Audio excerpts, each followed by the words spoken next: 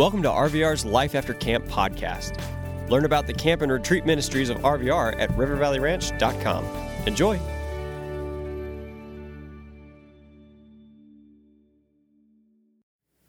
How y'all doing this evening? Good. Y'all are like, what did I just watch? All right. It's good stuff. You the man, Taco. Thank you, buddy. Listen, here's what we're going to do tonight. You've had a crazy day out. We caught some paintball. We caught some horseback riding. We caught all of that. Watch y'all. Y'all had a wild day. So I know you're tired. We're going to roll through this. Last night, we talked about who was originally in control. Right? The Lord, the God of creation, is in control. He made everything. He made you, just like he made little buddy. That's what we'll call him, right? Little buddy, that little guy. He made you, and one thing we talked about last night was he made you and he placed eternity in your heart. That instead of living for the line, that there's something in your heart that says there's got to be more. There's got to be more than this. But somewhere along the line, chaos entered the scene. And we know that where we're at now looks nothing like what we talked about last night in the beginning, in the way that God created the world. I mean, it's a chaotic world, right? Things are crazy. Like LeBron is playing for the Lakers. Crazy. Sorry, I forgot y'all don't have cell phones. You're like isolated from the rest of the world. I just broke that news for you. I'm like ESPN Sports Center up here. No, there's no question. This is not a question time. This is a monologue. All right, here's the deal. Things are crazy like that. Like LeBron is playing for the Lakers, and now we can't just trash KD. We can trash LeBron, and then, the whole world's going crazy. Now, serious, I'm just joking. I'm serious about LeBron playing for the Lakers. I'm joking about that being a big deal. Here's the deal. We know this. The world is going crazy. Before I got here, I pulled up Wikipedia because it's a great source of all knowledge, and it's your teachers love it when you quote Wikipedia in your papers and things like that. But here's what I did. I said, Wikipedia, tell me how many armed conflicts that are ongoing in the world right now. How many armed conflicts are taking place in the world right now? The list is crazy. Crazy. There are 7 armed conflicts that are currently going on that have consumed more than 250,000 lives that are still currently happening. We're talking terrorists in Africa like Boko Haram who are slaying people left and right and kidnapping children. We're talking about genocides in Syria that have killed 350,000 people over the last 20 years. We're talking about the war on drugs in Mexico that's responsible for like 50,000 deaths in the past 10 years.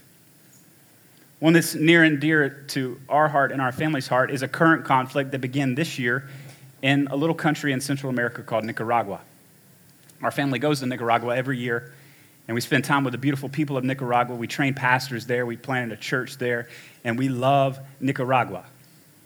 But currently this year, 130 college students have been killed in Nicaragua for simply walking and protesting against their country's leadership. The total number of lives that have been killed during armed conflicts that are currently ongoing is this number right here. 11,883,996 people. That was last week. So the numbers probably crossed 884,000 since last week. Those are current wars. You throw in World War II, World War I. We could go on. The Civil War, wars that have ended, the number far surpasses over 20 million people. 11,883,000 people represents more than 20 states in America. Not total, but more than 20 states have less than that amount of people in them.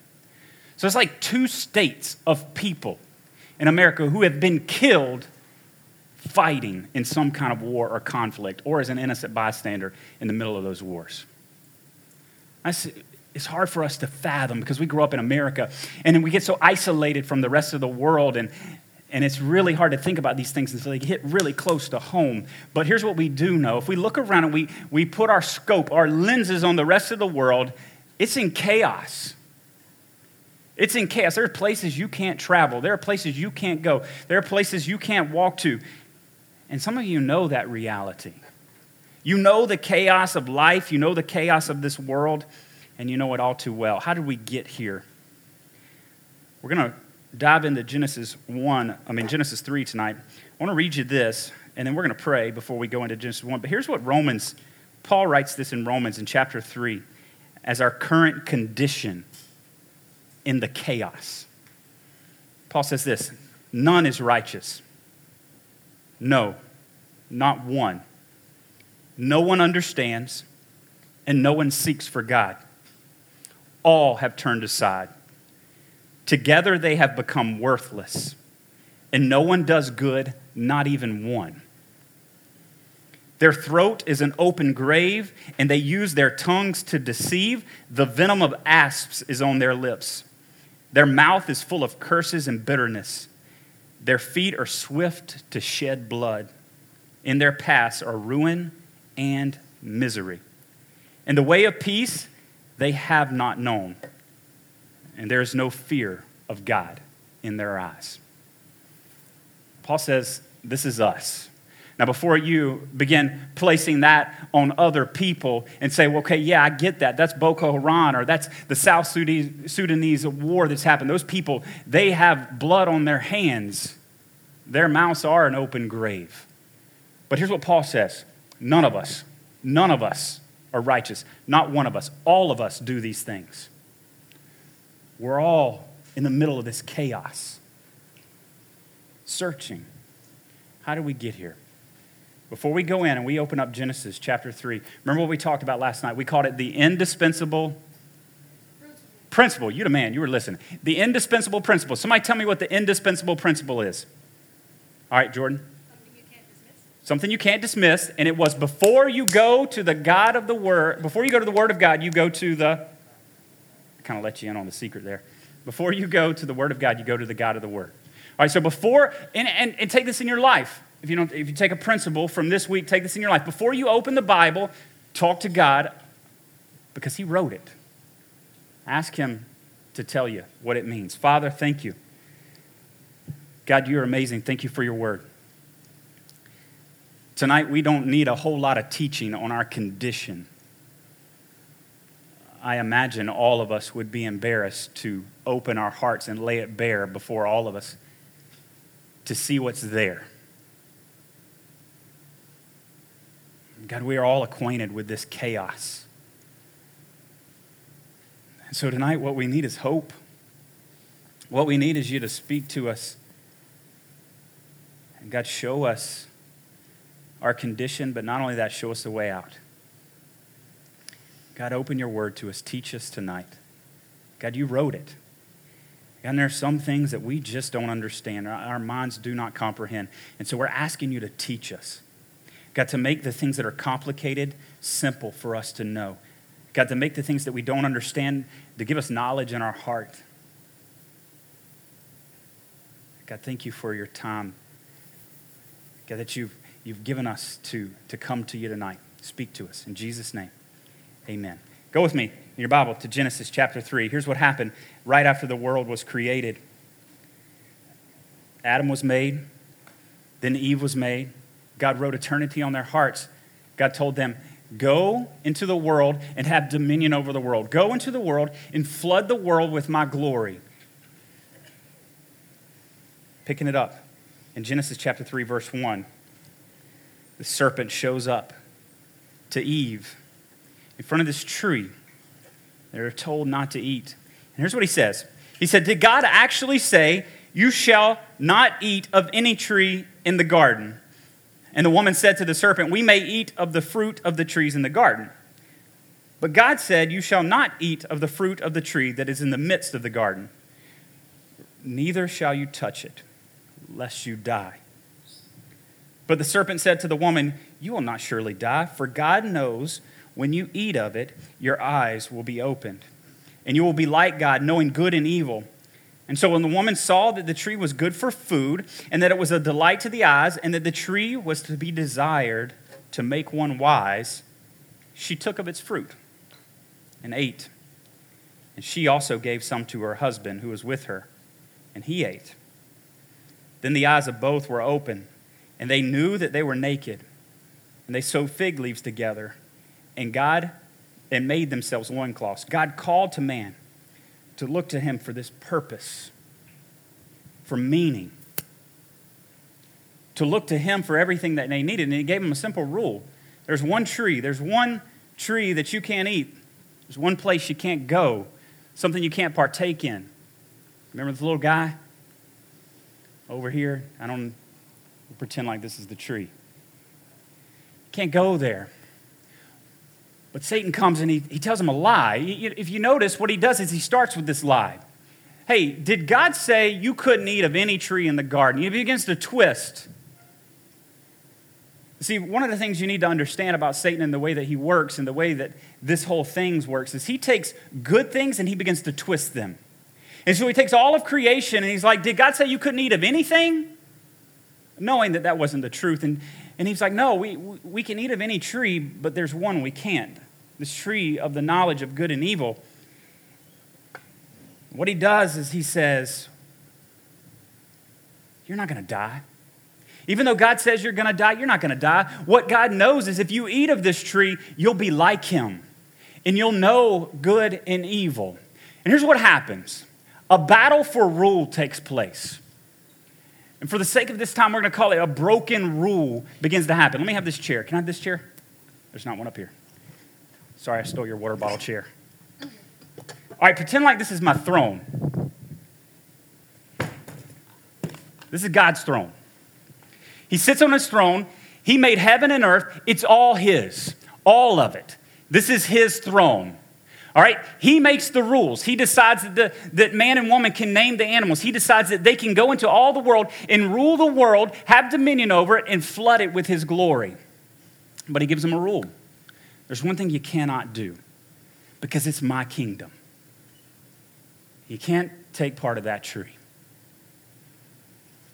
You see, what it says is that Satan says if you take part of that tree, you'll be wise like God. What it really means, what he's saying is if you take part of this, you get to be the one who determines good and evil. You get to be the one who determines right and wrong. You get to be the one that decides what goes and what doesn't go. You get to be in control. And so one of the things I need you to understand, maybe you've read this story before and you've heard it, and you've heard this story, maybe your parents have told it to you. It's not as simple as eating a fruit. What they effectively did when they took part of that fruit is they kicked God off the throne. And they said, we want the throne.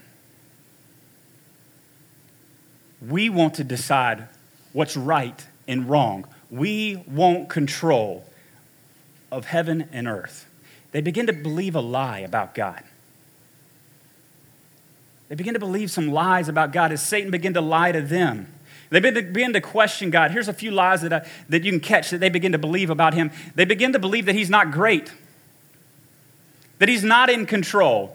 Because maybe if I had control, maybe if I was in charge of my life and I can do whatever I wanted to do, it would be better. There wouldn't be any rules like that. God's not great. They begin to believe that he's not glorious, that he doesn't have your best interest in mind. You ever been there? You ever thought this about God? Does he really want what's best for me? Because if he wanted what's best for me, why would my family be this way? Why would my life be this way? Does he really want what's best for me? Because that seems best, and I want that. That he's not glorious. They begin to believe he's not good. Why would a good God do this? Why would a good God put us in this situation? Maybe there's something better that he doesn't want us to know about. Maybe that's better, to be in charge of my own life. And they believe that he's not gracious, that he's not a gracious God. And they begin to hide. You know, one of the things that we have to understand is we didn't start, after this condition, we didn't start off neutral. You're not born into this world neutral, and you get to pick a side. Like I come in and I'm neutral. I'm going to either pick to be on God's side or be on my side. No, what Scripture teaches us is that we're all sinners. We all fall short of this glory. We've all chosen to take the throne from God. We've all believed these lies. We don't come into this neutral. What we do is we try to make our lives the center of attention. Let me give you a little example. My wife and I went on a trip to New Orleans last January, a couple of Januaries ago, I can't remember. And we decided we were going to go to dinner one night in downtown New Orleans, and one of those fancy restaurants where we were going to get like some Creole and some good stuff and shrimp, and I don't know. They just throw everything in a pot and you eat it. It was good. And so we get there to this restaurant, and they're filming an episode of a TV show outside of this restaurant. The TV show was CSI New Orleans. Yes, people watch that. Okay. All right. Well, here's the deal. I was in an episode of CSI New Orleans. So what if I called you? What if you're all my friends now because you know my darkest, deepest secret and how I messed up my Chris Webbers at Disney World. What if I called you? I'm like, hey, listen, I'm in an episode of CSI New Orleans. I made it big time. I'm not just speaking at RBR. No, I'm just kidding. I made it big time. I am in an episode of a TV show. We're going to have a big watch party. We're going to call a camp together. And when it airs on NBC or wherever it airs, we're all going to watch. And you can watch me and see, I am in a TV show. And you're all pumped for me. You're like, yeah, we're going to go watch Jeremy and CSI New Orleans. And so you all come and you all sit down. You're excited. Some of you are like, I'd have to watch CSI New Orleans then. We'd all sit down and we begin to watch. And what if this TV clip showed, and I'm all pumped. I'm like, all right, here it is. Here's my scene. Here's my scene. Go to the next slide. Skip the next slide. Go to this video clip of CSI New Orleans. One more. This is the scene that shows up. Go to the next slide.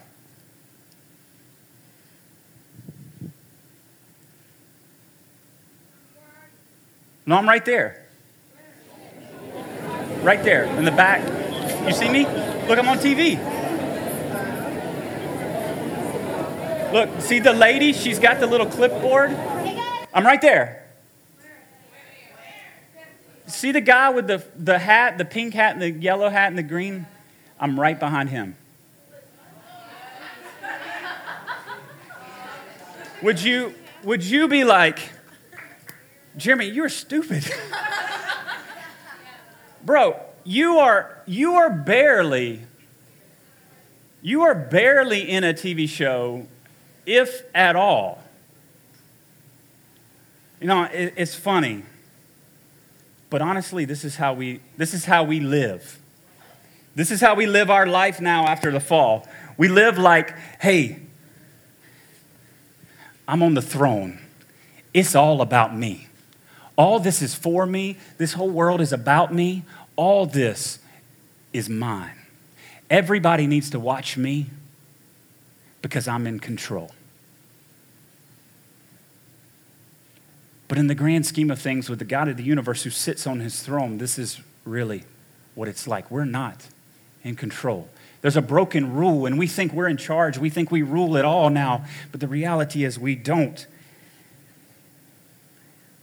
But we begin to trade who we were and who we're made for this lie. Second thing that breaks after this is this broken relationship. This broken relationship begins to happen. Did you catch the scene? As soon as they take of the fruit, as soon as they partake, they begin to realize something's changed. Something's different. We're not the same now. It says that they begin to realize that they were naked. And they sewed fig leaves together to cover themselves. And basically what they were doing is they're covering their shame. You see, two things entered the world in this moment. Two things that I think you're well acquainted with. Two things. Number one was guilt. And number two was shame. Two things that you were never made to feel, never made to experience. Let me give you a little example of what this is. Guilt. How many of you play sports? All right, cool. What sport do you play? Wrestling. You wrestle. Let's pick a sport with a ball. This works better. What's your name? Basketball. Oh, you play basketball. All right, she got a new camp name. Her name's basketball. All right, so what if I told you it's like this? In basketball, my son plays basketball. In basketball, these things happen. The court, you run up the court and you play the game. And every so often, probably not for you, but for normal people, you may dribble the ball out of bounds. And that's called a what? When you dribble the ball out of bounds? What's it called when you dribble the ball out of bounds? It's a turnover. Turnover. Okay. We'll switch to other illustrations outside of basketball. It's a strike. All right, so it's a turnover. So when you turn the ball over, man, you feel bad about it. You're like, I let my team down, turn the ball over. That's guilt. It's that feeling like, man, I messed up. I messed up. I feel bad about it. Guilt entered the world, and they realized that they messed up. And this feeling bad about it entered the world. But the second thing entered and is so much worse. And it's called shame. Shame. Shame is not just dribbling the ball out of bounds. Shame is if I looked you in the eye, Miss Basketball, and I said, for the rest of your life, you'll never bake a basket. Yes, I will. I like her. What if I said, no matter what you do, how hard you try, you'll shoot and you'll brick every one. That's shame. You can't do it. You can't make it happen. You can't do it right. Now, if you are honest with me for just a minute, if you are honest and it's really hard to do, you've all heard this voice inside of you that says you can't. You're worthless. You're nothing. You're no good. You'll never amount to anything. You can't do this. You're not pretty enough. You're not strong enough. You're not smart enough. And some of you lay in bed at night and all you can think about is how you're not enough. You see, that's shame. What began to happen as soon as they took of that fruit, as soon as they partook and they decided they had to cover themselves, shame entered the world.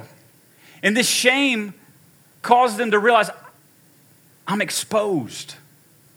I'm not enough. And so I got to do something. I got to change something. I've got to do something to fix it. And here's what happens. Ever since this day that Adam and Eve began to cover themselves with loincloths, we've been covering ourselves ever since. Now, I don't know what it is for you. I don't know what you use to cover yourself. But what I think happens is you begin to put out a version of yourself that's not really you. You maybe, as a female, you begin to dress a certain way just so you can fit in. You're trying to cover that shame so you can feel like I'm pretty enough or I'm good enough. Or maybe you talk a big game, guys, because you want to feel like you're man enough.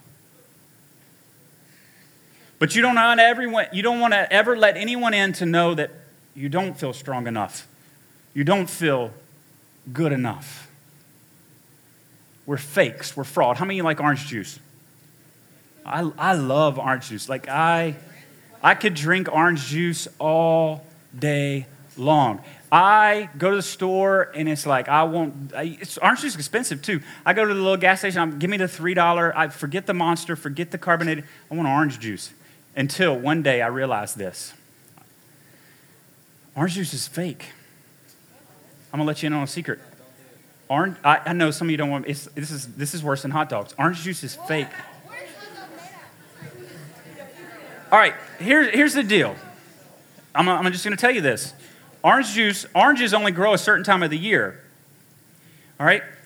And so in order to make orange juice all year long for crazy consumers like myself, here's what they do. They squeeze the juice out of the oranges and they put them in vats. Big vats.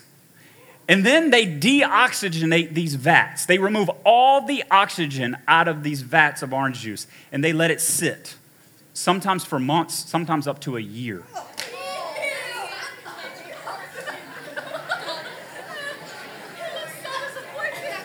Here's what happens. None of y'all are going to get orange juice in the morning. Here's what happens. The orange juice comes back out, and it tastes nothing like orange juice anymore. It hasn't had oxygen or light or anything. It's been stripped of all its nutrients. I mean, it's just bleh. And so they add flavoring after that to make it taste like the orange juice that you drink, and they sell it to you. That's why when you squeeze oranges, it tastes way different than your Tropicana. No, let's see it. Sorry, we can discuss the merits of orange juice. Here's the deal. Orange juice is fake. Orange juice is fake. Now, we're all acquainted with this. We all know this, that if I were to ask you, for most of you, the reality is you would say, I'm fake. I do things to cover up who I am. I project a version of myself in the world because what I'm trying to do is I'm trying to cover up the shame that I feel. I'm trying to cover up the guilt that I feel. And so I pretend. And I put things out there just so people can see and they can think better of me. You know, one of the number one ways we pretend nowadays is this thing called social media. Now, before I go like all psycho camp speaker on you and tell you that you all need to leave your social media, I'm on social, like I just have Instagram and some Twitter, I think. So I'm on Instagram, now you have phones, so I'm not going to give you the thing. I don't need any more followers. I'm good. No, I'm just kidding. It's this scene of just putting this perspective, projecting a version of yourself to the world. Watch this video. Watch how it's done. If you were an alien looking at the Instagram newsfeed, you would have to conclude that most humans spend their lives in leisure, traveling and smiling all day long. You'd assume that there were far more honeymoons than fights, far more moments of laughing so hard that you cry than actual crying, and far more successes than failures. But none of that is true. Our lives are not represented by the photos that we share. We are pretending, and it comes at a dire cost. There's been a lot said about the danger of consuming social media. After all, the sites are designed to be more addictive than crack. The articles do little more than waste your time, and the misrepresentation of how people live can lead to depression with the state of your own life. But those are the easy criticisms. The real danger of Instagram and other social media sites is not in what we consume, but in what we create. Think of it this way. Every time you post a photo, you are contributing to the creation of a persona, kind of like in a video game. You post a photo in front of the Eiffel Tower, and your sophistication stat goes up. You delete a photo where you look bad, and your beauty stat goes up. Or you share a funny meme, and your humor stat goes up. You choose these photos specifically because you want those stats to go up. You want that persona to be seen in a certain way. Everything that you leave out is also on purpose, whether it's because it's embarrassing, boring, or not who you want that persona to be. And all this is fine. Nothing is wrong with creating a persona. The problem arises when you get attached to that persona. When you look at your Instagram photos or your Facebook profile and you say, that is me. At that point, the persona, the mask that you have decided to show people becomes your identity. You protect it. Every selfie needs to be pretty enough and every caption needs to be funny enough. With every single post, you are saying, this is who I am. Judge me. And that is when you doom yourself because that constructed identity isn't who you are. Sure, you're in that photo, but that's not how you look all the time. And sure, you did write that caption, but you're probably not that clever all the time. Those moments are fragments of your life, carefully selected to make you appear a certain way. They aren't the whole you. And so even though you crave the validation from the likes and the comments, they don't really make you happy. In fact, the more that you care about those likes, the more that I can guarantee you will be unhappy. Why? Well, first off, it takes a lot of energy to create and manage an identity. Think of all the photos that you've ever taken and deleted, the time you spent filtering, editing, plus the work you put into getting dressed up, knowing that you'll be seen later on Instagram. Think of the time spent crafting witty tweets and captions. You are trying to control how strangers perceive your reality when you do this, and it is incredibly taxing. Second, you sacrifice your own experience to promote your identity. Last year, a girl I knew backpacked Asia, and after the first week, she was homesick and physically sick. She felt lonely and hated it, but she continued for weeks more because she was afraid of what people would think if she left. She was afraid that they would think she was a failure.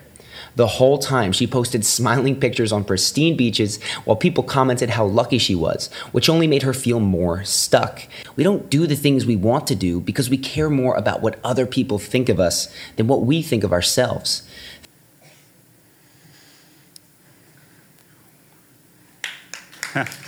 Right. Listen,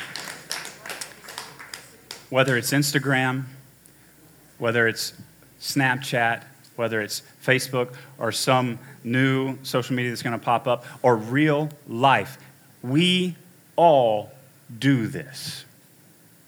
We all do this because it is our attempt to control the chaos.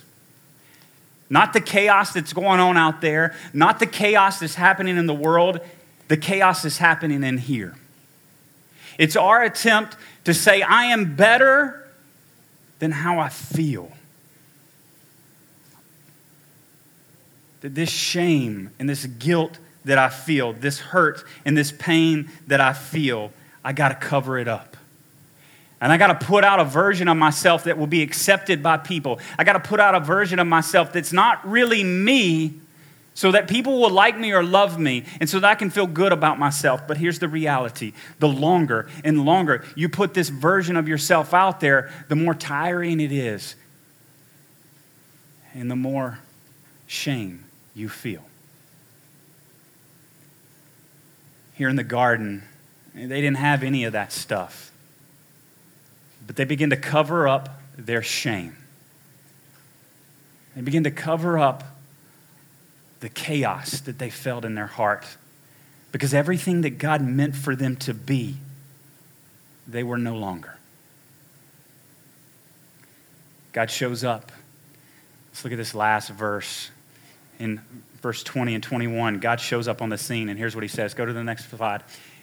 The man called his wife's name Eve because she was the mother of all living. And the Lord God made for Adam and for his wife garments of skins and clothed them. It's a small verse.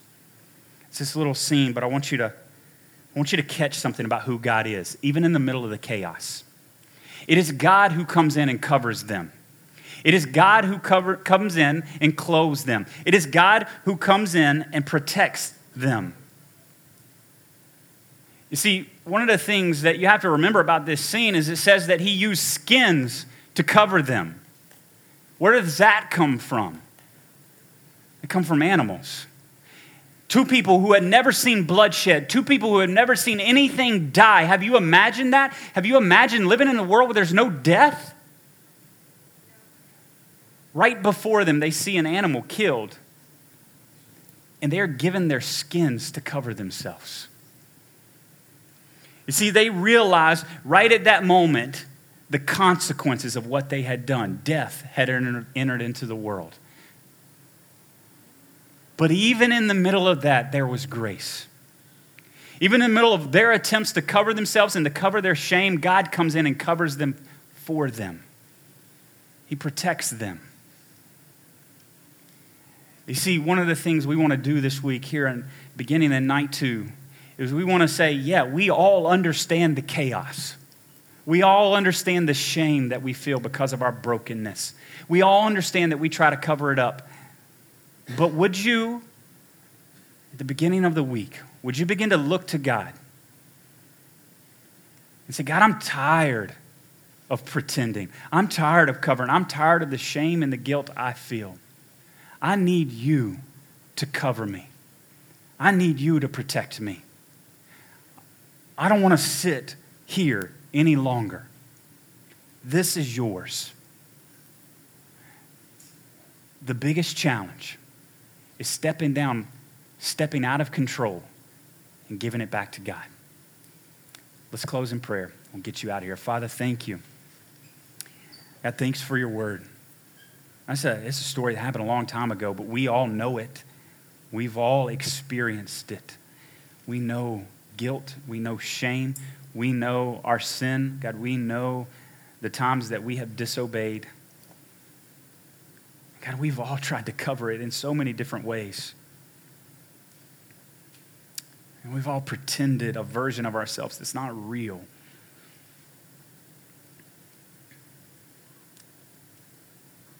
God, I pray that all of us would step out of the throne. God, give it back to you. God, that we'd come to you tonight and allow you to cover us. God, that you would be our protection. God, that you would bring healing to our hearts. Lord, even in the world of chaos, God, I pray that there would be safety when we run to you. God, it says in your word, you are a strong tower. And the righteous run to you and are safe. God, I pray that we would all run to you. God, and be safe in you. We love you. It's in Jesus' name we pray. Amen. Thank you, guys. We hope you enjoyed listening to this Life After Camp episode. Discover all of the year-round adventures at RVR and find out how you can support our ministry at rivervalleyranch.com. Thanks.